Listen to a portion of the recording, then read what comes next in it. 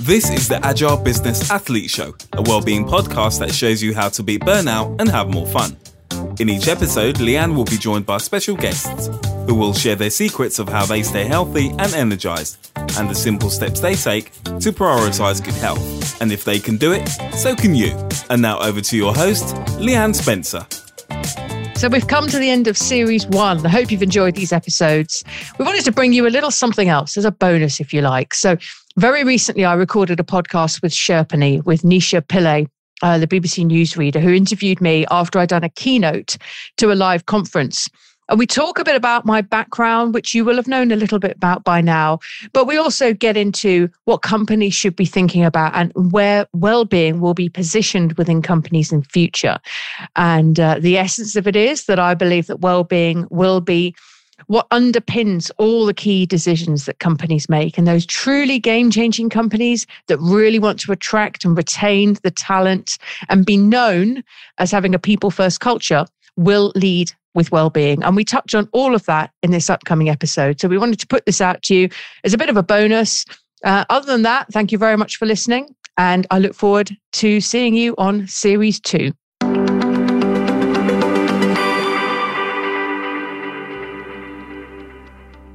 Welcome to this special edition of The Agenda. I've just moderated a live event looking at some of the key leadership decisions facing organizations as we enter another dark winter in the COVID pandemic. And we were all blown away by the keynote speaker we're about to hear from.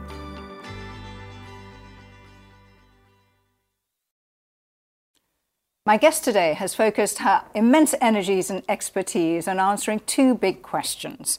How can super-stressed, time-pressed executives better support their own health and well-being and do the same for their employees and take them with them? Leanne Spencer is an award-winning entrepreneur. She's the founder of Body Shot Performance Limited, and she's created a program called the Agile Business Athlete. She's also a speaker in huge demand. So what is the connection between business well-being and personal well-being? Leanne, I hope you're going to tell us all about it. Welcome to The Agenda. I will, and thank you. Now, 10 years ago or so, you yourself were a super-stressed, time-pressed executive, and then you pivoted your career into this area. How did that happen? Tell us about it. Well, like many of these things, it happened very, very slowly and then very quickly. I'd had 17 odd years in the city working as an account director for various different market data companies. And to start with, I loved the prestige, the excitement of it, the salary, and all that kind of stuff. But over a number of years, I just become quite disenfranchised of what I was doing. I looked very different. So I was dressing in quite an inauthentic way, long hair, skirts, tights, heels. And, you see me now, you're well entitled to laugh because it's very different. For those of you who can't see Leanne right now and listening to us on Spotify or Apple Podcasts, Leanne is wearing a bright orange jumper, jeans, and some very nice and comfortable looking trainers. Quite different from how I just described, yeah. I also found out I was mixing with people that I didn't match my values. I don't get out of bed if the deal was worth less than 50 grand, and laughing because the BMW's parked outside and they've no idea how they drove it home, all of that kind of thing. And that's just a small subset, of course. But and I realised that I was spending a lot of my time looking at the clock in the bottom right-hand corner of my PC, wishing days away, weeks away, months away. Life is short and precious, and I mean that in a very positive sense. And I felt like I was wasting it. I felt also like what I was doing was a bit like the myth of Sisyphus. You roll the boulder up a hill and then it rolls back down again. You roll it back up, it rolls back down. And it came to a head when I went into a meeting I can tell exactly when it was, the afternoon of Friday, 23rd of March in 2012. And I was expecting a big deal to be confirmed. I walk into the meeting and I take off my coat and I'm drinking my little vending machine coffee in that squishy brown cup. And I look at the client, Gustav, and he says to me, Leanne, I'm really sorry, but there's no deal. My client's pulled out. Therefore, my data was not required for a system that wasn't going to be built. And I knew then that, enough's enough. I'm 2-3 stone overweight, chronically abusing alcohol, drinking 1.5 bottles of wine every single night for 10 years. Sometimes double that, sometimes in the morning, sometimes at lunch, always in the evening. And I'm burnt out. I'm burnt out because I'm doing something that doesn't meet any of my values, that is not representative of who I am. I'm bored, I'm unfulfilled. So I took the train home, thought about it. So you could say the idea was sloshing around in my mind for the weekend, resigned on Sunday. It was accepted rather quickly on Monday morning. And by Friday, that was it. BlackBerry back, pass, This laptop. is in the BlackBerry days then. The BlackBerry days, that does date me slightly, yeah. Handed That was back. so quick. How were you able to make such a quick and such a bold decision? It was a quick, bold decision, 10 years in the making. Because, it slowly was sort of, disintegrating, that aspect of my city career. And I knew I needed to do something completely different, something that was predicated around health and well-being, something that enabled me to get some treatment for alcohol abuse and then give that up. And I'm celebrating coming up a decade of sobriety next April. But also do something that I was passionate about, that met my values, which I got much clearer on once I got myself out of the city as well. So I've got good experience of that kind of environment. But I'm also now doing something that I'm incredibly interested in that allows me to live the type of life, a lifestyle that I want to be living, which is that intersection of business and well-being.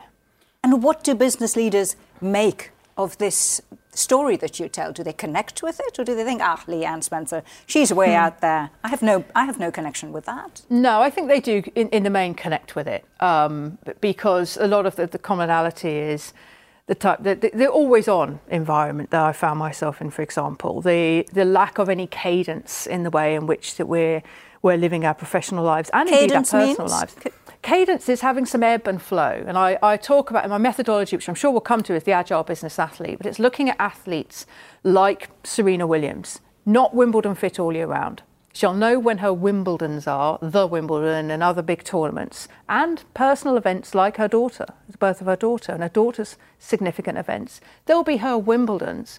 So she'll predict when they are, prepare for those by really doubling down on key elements of her well-being, deliver on that event, and then take some time out to recover. And that is cadence. That's predict, prepare, perform, and then recover. For the benefit that is so interesting, Leanne.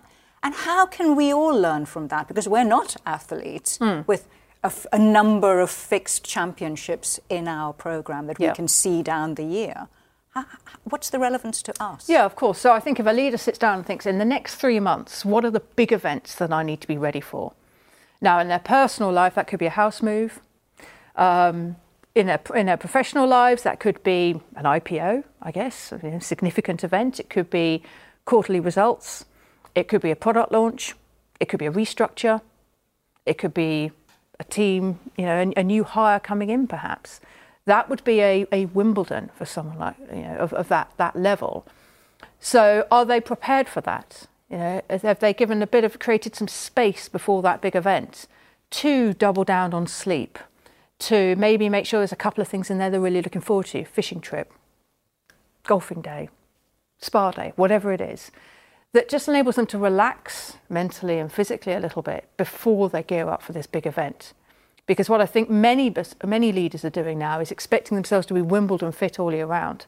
So there's no cadence. It's a flat line, it's a high line, it's a top line of high levels of performance with no opportunity to recover. And I just don't think that contributes to longevity. So you have to be kind to yourself before and after the really big important moments in whatever it might be, business or personal life. Yeah. Fascinating. So, to give you an example, before today, so we're recording a podcast now, and we've just had a 2-hour show, which we've been in the room for 4 or 5 hours to prepare for. Last night, did a light workout, had a massage, had someone come to the house and do a massage, and that's available to everyone who's got a room and 70 quid. It's not super elite. Ate a meal, went upstairs, read for an hour and a half, light was off at 10 o'clock. And there's nothing revelatory about that. And people sort of, oh my God, I never thought about it. But I made sure I did that so that today I'm at my best. And the afternoon is very light. There's hardly anything in there. A couple of things I've got to do just to deload. And that's just from doing a 20-minute talk and then a podcast. But you do need to get ready. And that's, I suppose, a micro example of what I'm talking about, rather than having things you're dashing straight into afterwards. And so if you're running a big organisation, how can you give yourself permission to do that? The business leaders you work with, do they struggle with that? Some do, but most actually, this is, the cadence that I introduced from the Agile Business Athlete gives them permission in some respects, but also what I'm not talking about is when I say recovery, which I think is the key aspect of that methodology. I don't need to teach anyone how to perform, certainly not at leadership level. They could probably school me on a thing or two about perform. But the recovery piece is key. But I'm not talking about even an hour of a massage. I'm talking about slithers of recovery that they can have throughout the day. 60 seconds of breath work. Sometimes when people are a couple of minutes logging onto a Zoom call, I'll look out the window. I've got windows all around the side of the office, and I'll gaze out the window and just drift off for 2 minutes. I'm still present. I'm not like, oh, sorry, hi. I know when they come on what I'm ready. But just allowing my mind to drift off, looking out the window. Sometimes my dog comes to the office and I'll just gaze across at her. We may stare in each other's eyes. And when you look into a dog's eyes, there's a little diversion. For about 20 seconds or so, she gets a ton of oxytocin, but so do I, the bonding connection hormone. We get it if we were to hug, even a stranger for 20 seconds, you both get oxytocin, although major caveat, don't do that, and definitely don't do that at the moment. But, it's little slithers of recovery, planning a trip, looking at some photos on the wall of a holiday you're looking forward to. That's recovery, as well as the deeper stuff, the massage, the holidays, the finishing early on a Friday and making sure you're not overscheduled at the weekend. There's levels of recovery as there is anything.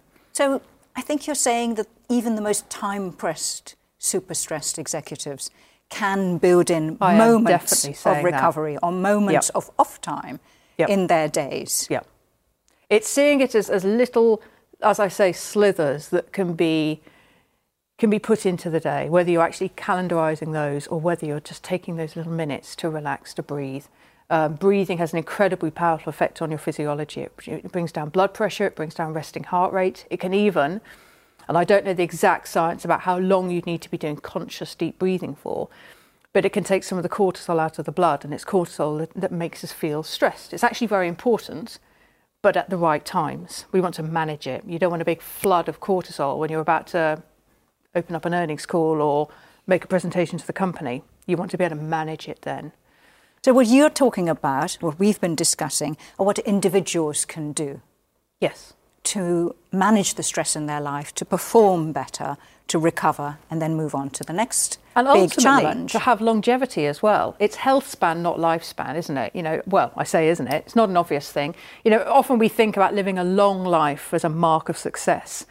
But if you go to 96, but from 74 onwards, you've had to be assisted in just about every function, or something we were talking about off camera, dementia, you want to retain that cognitive prowess. You don't want that decline. It's actually health span. Put another way, energy span, not lifespan. I want to have the healthiest possible life for as long as possible. To be as engaged and productive as possible.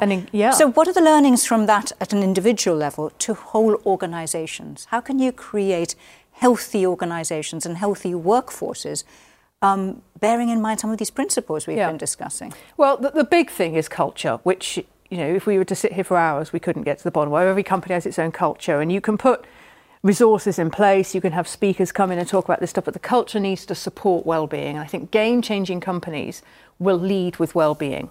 It'll underpin all the major decisions they make. But in terms of influencing a company, assuming there is that culture of well-being, the leaders are the place that I would start. The leaders need to embody a culture of well-being.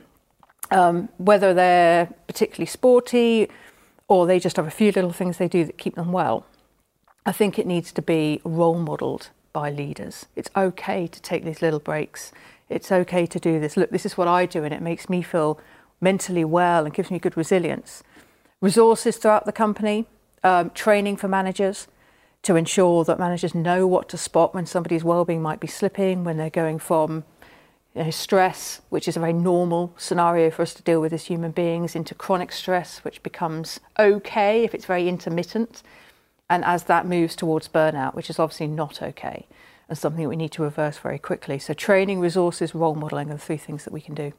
During the COVID pandemic, we've seen an epidemic of mental health problems caused by stress and anxiety. Well, we are starting to see, I would argue. Okay, maybe we're just at the beginning of a wave. Yeah. The work you've done over the last 10 years, what can you take away from that so that we can deal better with the anxiety and the mental health crisis that we are now confronted with? I think in large part it does come back to introducing cadence to the way we do things. I think we're going to need to recognise there's a lot of scar tissue, which is just another way of describing what you've, or titling what you've just described. Scar tissue from people coming back when they're having to leave dependents, not wanting to come back into an office environment. It's suited a lot of people. Equally, it hasn't suited a lot of people. So we're going to have a lot of scar tissue.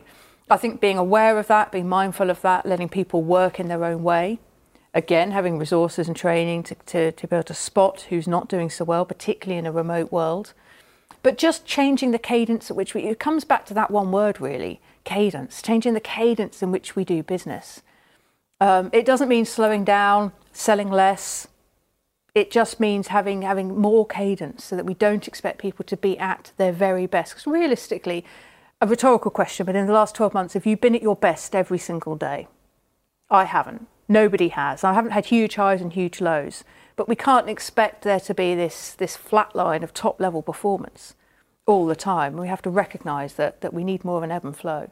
So, since you asked me a personal question, I work on a project basis. So it's much easier to include cadence if you work in that way, because a project has a beginning and an end. You can give yourself a bit of time off before you start the next project. Yeah. But what about employees who don't work on a project basis? How do they build cadence into their life? How do their managers, their line managers, help them to do that? So line managers, I'd start there, need to be trained to see this model and what exactly it means. Because I think sometimes when you open up those conversations, it's, am I supposed to let people go at 3? Am I supposed to say no to that piece of work because it butts up against this piece of work? No, it doesn't. But it's introducing, what I'm all about is small, almost imperceptibly small changes over time will make a big impact. Slithers of recovery throughout the day. So Sir Dave Brailsford has this model of the aggregation of marginal gains, which is just small little changes in the area of sleep, in the area of energy, in the area of mental well-being, for example, of resilience. Small changes, like a 1-2% shift in a behaviour, not that much in and of itself. But if you make a small incremental shift in that behaviour and that behaviour and that behaviour, brought together, it has a much greater impact. So we're only talking about small little changes perhaps. Put another way, it's the minimal effective dose. What's the smallest thing that you could bring into your day that has a positive impact, particularly when it's aggregated over time? But it's so easy that if I said to you, Nisha, let's make some changes, what could you do? Well, I could definitely breathe for 60 seconds consciously. I hope you are breathing. Consciously and deliberately for 60 seconds every hour. And I could do that 4 times today. But is that going to make any difference? Tell you what, let's do it, because it's so easy that you're absolutely convinced you can do it. And then once that's bedded in, then perhaps look at something else. So, do you think that the COVID pandemic means that this way of thinking, that embedding well-being into the way in which organisations work, its moment has come? Yeah, I think its moment's definitely come. I mean, one thing I've noticed from a business perspective in the last 18 months, I've been saying that a while, 18 plus, is that decisions around well-being, firstly, are being made, and fruit bowl well-being, as I call it, with no disrespect to the fruit bowl, but it is not a well-being policy. It's not a strategy. It's fruit on a desk. And even that's gone now because people aren't all in one place. That's a thing of the past. Decisions on well-being are being made, and they're being made quickly. And I think we can definitely capitalise on that. But the time is now, not least that there's a shortage of labour. There's a shortage of people available for work. Companies are going to need to compete at the senior level. I think corner offices, company cars and bonuses are no longer going to be such a draw. I think it's going to be about true remote working. It's going to be about the well-being strategy that a company has. Do they have a genuine lead with well-being policy, or is this well-being wash? I think those companies will lose out on the talent. They won't be able to recruit it in, and they'll have difficulty keeping hold of people who've been there now and who come into the organisation. I think it's going to be imperative that companies really sit up and take notice of well-being. So do you think it should be a corporate value, well-being? Yes, it absolutely should be. You'd be surprised, though, how few companies have well-being as a stated value. I think that will change. I also think it should be a core competency. So, and when somebody is recruited into a company, as well as questions about their suitability as an engineer in previous companies they've worked in and problem solving and all that, questions also about, tell me how you look after yourself. I mean, you don't want to ask intrusive questions like, what's your diet like? And, your digestive health. I don't think, that's for that individual. But questions about, how do you value sleep? What do you do when you feel like stress is creeping into chronic stress? What do you do if you have sleep problems over time? I don't think it's unreasonable to ask questions in that area, because as an employer, I think I should have a responsibility towards educating you on the importance of those first critical things, sleep, mental health, energy, and there are others as well. I don't think it's unreasonable that I should have an interest in that and provide you with resources and tools and so on. And as an individual, I think they're three things that you should also be very interested in for yourself. So there's a kind of perfect 360 there. So wellbeing is a core competency, and then questions also a prospective candidate around, how have you spotted signs of poor stress in your teams before? What have you done? What more would you love to do if you had a free rein? That managers should actually be assessed for these as part of. Can you spot that in a team? Managing a team is looking after a group of people and having everyone pulling in the same direction when is needed, whilst allowing diversity to flourish within the team, of course. But knowing when to, what questions to ask, what to look for, the different presentations of burnout, because it can vary quite a bit and it can be subtle. On a slightly different point, as our conversation is drawing to a close, I know that you personally are a diversity role model. What do you get out of that? Why? So for the benefit of anyone who's not sure what that is, it's a charity. And what we do is we go into schools and we either speak as role models or facilitate workshops to combat the effect of homophobic, biphobic and transphobic bullying. And I got involved with it because as someone who's in the queer community or the LGBT plus community, same thing, I wanted to get involved and do something in that area. And we still have an issue with the language that's used in schools and in other places as well. So I wanted to get involved in that, and it's incredibly powerful. It's incredibly energizing, but also very intense. You're doing 5 back-to-back classes like a school day, talking to 30 plus kids. So it sounds like you yourself get a lot. I get a lot from it, yeah, as well as the ability to convey a message, which is just be kind to each other, be careful what language you use, be an ally. What would your message be then, not to school kids, but for every leader out there of a large organisation? Well, ultimately, it would be to consider 2 notions. That the idea of health span, not lifespan. So going as hard as you can for as long as you can is not going to give you that longevity of health span. But also, that word again, cadence. Think about introducing some cadence. And it's not a set of large changes. It's small changes that you could subtly weave into your lifestyle that would give you greater longevity, give you more energy, so you can have beat burnout and have more fun. That's essentially what my work is all about. And in you doing that, you will be role modelling that to the rest of the company. And the company itself will have more longevity as well. That's how you'll grow, that's how you'll thrive, particularly coming out of the pandemic. That's an inspirational message. And I myself am going to do the 60 seconds of breathing right away. First, though, let me say a big thank you, Leanne, for joining us on The Agenda. Absolute pleasure. Thanks, Nisha. Want more? Take our Wellbeing at Work company scorecard and get a free personalised report full of actionable insights. Or, if you're interested in finding out what your health IQ is, take our Health IQ scorecard. Links can be found in the show notes. And finally, if you've enjoyed the show, please take a moment to share and subscribe on your preferred podcast platform. Thank you.